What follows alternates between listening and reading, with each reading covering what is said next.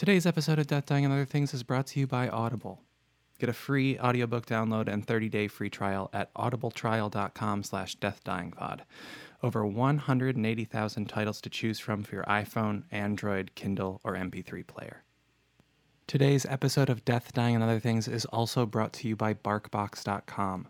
Get one free extra month of BarkBox at getbarkbox.com/deathdyingpod. You're listening to the Modern Horrors Podcast Network. Just a quick shout out to Daniel Smith for supporting the show on Patreon. It means a lot. If you'd like to support the show, you can go to patreon.com/deathdyingandotherthings. Any little bit helps. Now on to the show. I went to the doctor recently for a physical. I had a lot of questions for them. A lot of things have been bothering me recently, and I wanted to make sure they weren't serious. Things like random stomach aches and general tiredness. My seasonal allergy is getting worse and my muscles taking longer to recover.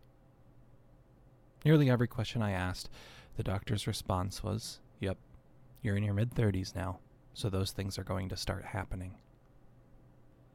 It makes me laugh, but also makes me dread the future a little bit.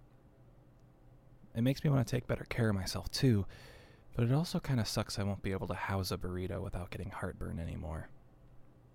Anyway, that's what I was thinking about when I wrote this month's episode. This month, on Death, Dying, and Other Things, a story about a broken arm. In Another Left, a man breaks his arm.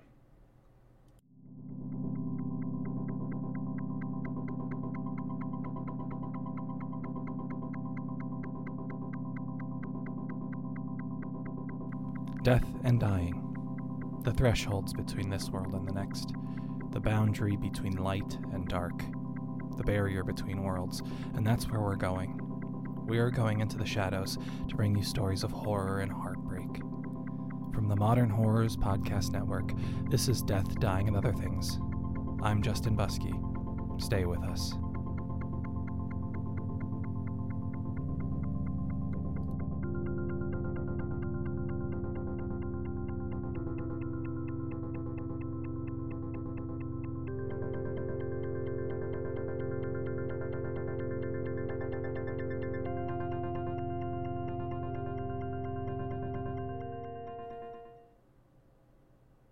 It was broken. Adrian knew it as soon as it happened that it was broken. In the park with his friends throwing around a football. His friend's pass was a little off target, and he jogged a few steps to get into position when his toe caught on the root of a nearby tree. While he was in the air, falling to the earth, it seemed to Adrian that he had minutes to contemplate his life, and he tried to remember the last time he took a tumble like this. High school, probably. From a skateboard, most likely. Adrian, in the 5 or so minutes it took for him to hit the ground, tucked his left arm into his chest and extended his right arm to break his fall. His fingers sank into the cool grass.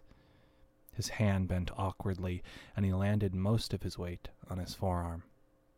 He heard the crunch, felt the searing pain, then the rush of adrenaline, and sprang up off the ground. "You gotta take me to the hospital," Adrian said, cradling his right arm with his left. "I broke my arm." "You sure?" his friend Dan asked. "You sure?" his friend Dan asked. "You sure you didn't just sprain it?" "I'm sure," Adrian said, looking down at the way his forearm now bent slightly. The repair, as Adrian took to calling it, as if his body was a car that had been an fender bender and simply needed a little hammering back into shape and a new coat of paint, was done quickly. The doctors reset the bone and slapped a cast on his arm. Adrian chose white, but on the drive home regretted not getting something brighter for fear of looking immature at work. He realized too late the fact that he had a cast on his arm at all would probably do that work on its own. The cast was on for a very long time, by Adrian's reckoning, and it was much more of a hindrance now in his adult years than it was the last time he had a cast in his childhood. Adrian was right-handed. and so most things that were simple without a cast on became tricky with his left hand. The worst part was showering, having to wrap his arm in plastic bags so that the cast didn't get wet and deform, holding it outside of the shower to be doubly sure, and washing his hair with his left hand. When the cast came off, Adrian was alarmed to see that his right arm was now half the size of his left arm. Atrophy, his doctor told him. Atrophy? Adrian asked in response. It's when you don't use the muscles so they get smaller, his doctor explained. I know what atrophy means. How did my muscle shrink so much in just a few months? Adrian asked. Well, it has a lot to do with lifestyle and activity level, too. Do some light exercise with it over the coming weeks and it'll bounce back. You're still young, the doctor said. Yeah, Adrian said, looking at his arm. For now, at least, the doctor said, laughing at his own joke. He slapped Adrian on the back and opened the door to the exam room. Call me if you have any problems with it, the doctor said, before hurrying down the hall and out of sight. Adrian sat on the couch later that night. The TV was on, but he wasn't watching. Jenna, his girlfriend, on the other end of the couch, noticed him clenching and releasing his fist over and over. What are you doing over there? She asked. Adrian looked over at her, then back at his right hand. Feels so weak. Like I can't even pick up a pencil to write with. I can barely make a fist, see? Well, it'll be better in a couple weeks. Isn't that what the doctor said? Jenna asked. Yeah, but Adrian trailed off. He found that trying to find the words to describe the ways he was feeling exceptionally hard lately. But what? I don't know. It's strange.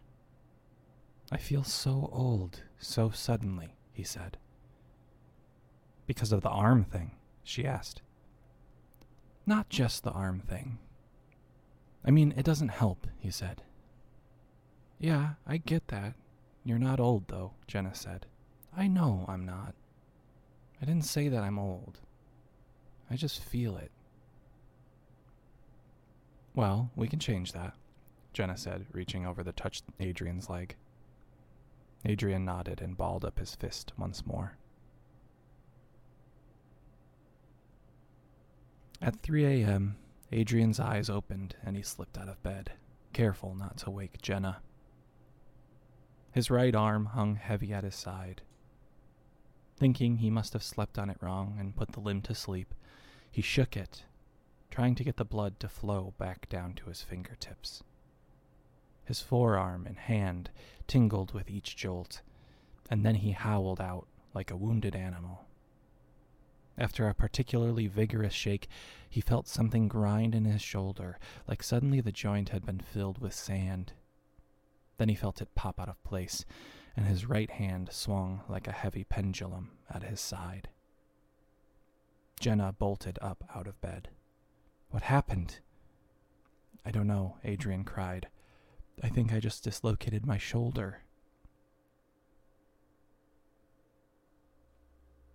Well, it's not dislocated, the doctor at the hospital said to Adrian. What? Jenna asked, looking from the doctor to Adrian and back to the doctor. What were you doing when this injury occurred? The doctor asked. I was just shaking my arm back and forth. Because you had fallen asleep on it, right? The doctor said. He looked at both Adrian and Jenna in turn. You're sure? Yes, Adrian said. Okay, the doctor said, flipping on the light box on the wall next to Adrian and sliding x-rays onto it. The end of your humerus, the part of your arm bone that attaches to your elbow, has broken off. The doctor pointed to a very obvious break in Adrian's bone. How? Adrian asked. I don't know. You tell me, the doctor said. The room fell silent. Okay. You're going to need surgery. for some pins. A nurse will be in here shortly to prep you. Adrian came to slowly and found that he couldn't move most of his body. He searched the room and found Jenna on a nearby chair, head in her hands. "Hey," he croaked. "Hey," she said. "I can't move," he said. "I know. Let's wait for the doctor. They'll explain it," she said. Adrian closed his eyes again and drifted off, and in the next moment his eyes were open and looking at the doctor. Jenna stood nearby. By the look on the doctor's face, he understood that the news he was about to receive probably wasn't good. "Hey, Doc," Adrian said. "Adrian, there were some complications during surgery," the doctor said. "What kind of complications?" he asked, still reeling from both the anesthesia and the realization that his life was probably about to change in some major ways. "We opened up your shoulder and started to place the pins that were going to hold your bone together. Each time we tried to insert a pin, the bone splintered, shattered like glass. By the time we tried only twice to get a pin inserted into your humerus, the part that had broken off had turned to dust. A slurry, actually. I've never seen anything like it. We're calling in a specialist, but we're going to have to move you to another part of the hospital temporarily. We don't know." The doctor trailed off, unable to find the words to describe to Adrian what was happening to him. Adrian looked past the doctor to Jenna and saw that she was crying. "It's okay. It's going to be okay," he said. Jenna nodded and gently wiped her sleeve under her nose. "It's spreading to the other nearby bones. Some kind of infection," the doctor said. "I don't know. Like I said, we're calling in a specialist. I'll give you a bit of time to recover, and then we'll move you. You'll be able to walk. Your legs are fine for now." The doctor walked out of the room, and Jenna creeped to the side of the bed and sat near Adrian. He tried to reach out to touch her, but realized his right arm was completely useless. He couldn't feel it at all, couldn't move it. Jenna saw him struggling and placed her hand on his. Her hand was incredibly warm to the touch, and it soothed Adrian for a moment. He closed his eyes. Jenna sniffled. "It's going to be okay," Adrian said, eyes still closed. "Are you in any pain?" Jenna asked. "Nah, I think they got me pretty drugged up," he said. He opened his eyes and saw Jenna looking down at his dead arm. The room he was in seemed to have opened up, become a bit more spacious. "Did they move me after the surgery?" Adrian asked. "Just back here," Jenna said. "No, I mean to a different room," Adrian said. Jenna shook her head. The doctor returned to the room with a nurse by their side. Jenna's eyes shot to the door. "Wait, already?" she asked. Adrian was surprised by the panic in her voice. "Afraid so," the doctor said. Adrian turned to Jenna and said, "I'm fine. I can walk." The nurse walked to Adrian's bedside and helped him to his feet. Jenna hurried to his side and tried to support him. He shrugged both of them off and walked a few steps without much issue. "See?" he said. His arm was another story. The cast around his upper body encased his chest and most of his right arm. His right wrist and hand hung heavy out of the end of the cast. He tried to clench his fist, but something kept the electrical signals sent by his brain from reaching his fingers. "Where to?" Adrian asked. He took another step forward, and now realized how far the door was. At least another 10 steps, when just a moment ago it seemed he was almost to the hallway. "On the other side of the hospital," the doctor said, checking Adrian's chart. He grabbed the pen from his coat pocket and scribbled a few notes. "I'll lead you there." The doctor led Adrian, Jenna, and the nurse out into the hallway, where they took a left turn. The hospital's hallway was long and filled with doors that doctors and nurses and visitors and patients were entering and exiting with frequency. "This way," the doctor said. He led Adrian to the end of the hall, where they took another left. "How much further is this room?" he asked the doctor. "A bit further," the doctor said. Behind him, Adrian could hear Jenna's soft sniffling turn to sobs. The hallway before them seemed to stretch on for far too long, and as they journeyed forward, the hospital became less populated with other people. They reached the end of the second hallway, and the doctor turned left for a third time. "This is a large hospital," Adrian said. "It is," the doctor said as they walked through yet another hallway. "It doesn't look this big on the outside," Adrian said. "I find the eyes can play tricks on you," the doctor said. Toward the end of this hallway, there were no longer people entering and exiting the rooms. No doctors, nurses, visitors, or patients.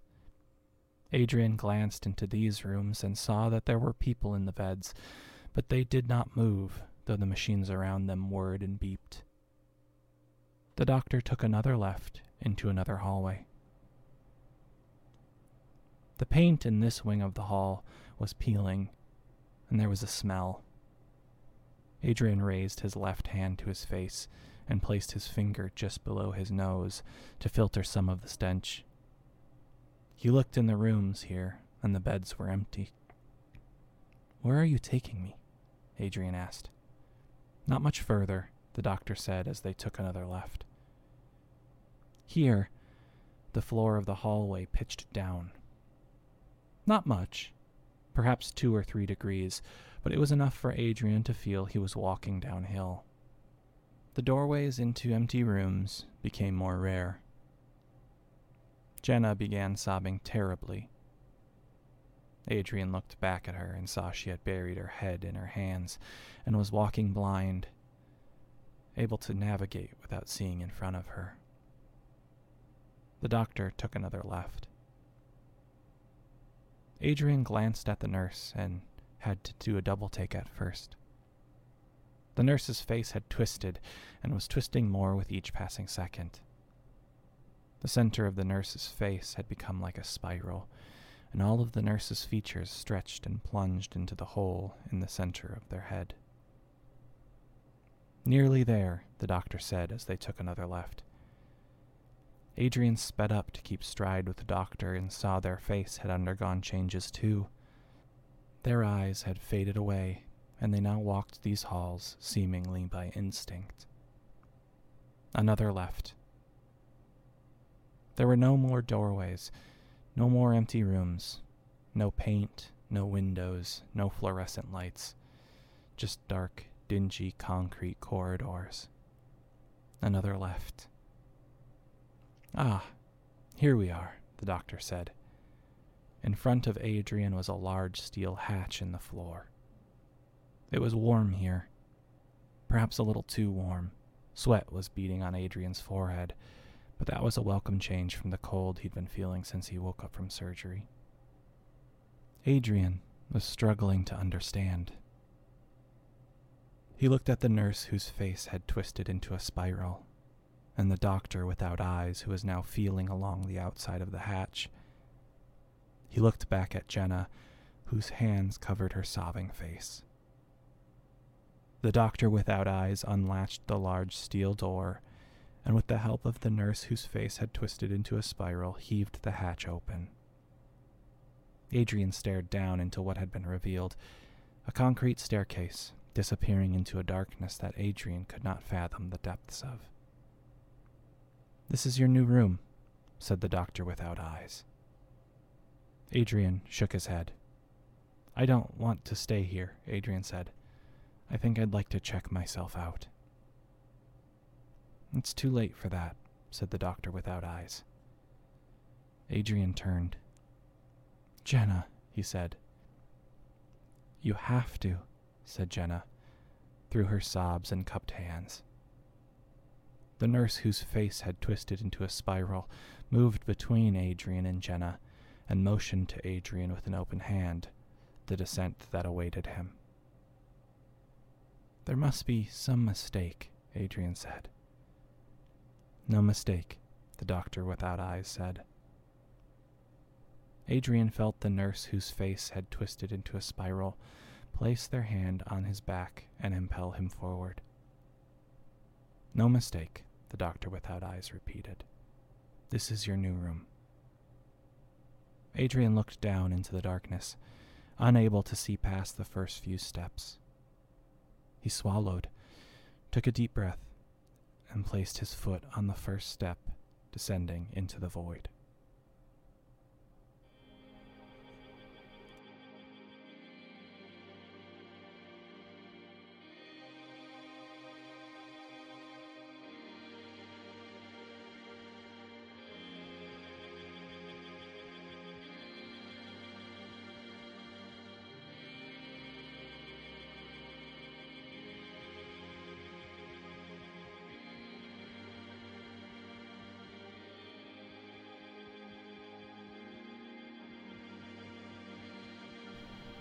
This episode of Death, Dying, and Other Things was produced and edited by me, Justin Buskey.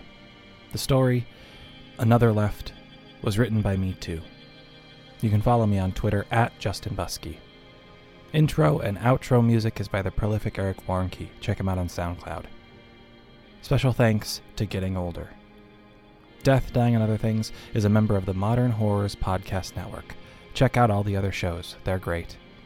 New episodes the second Thursday of every month. This has been Death, Dying, and Other Things, and I've been your host, Justin Buskey. Stay out of the shadows.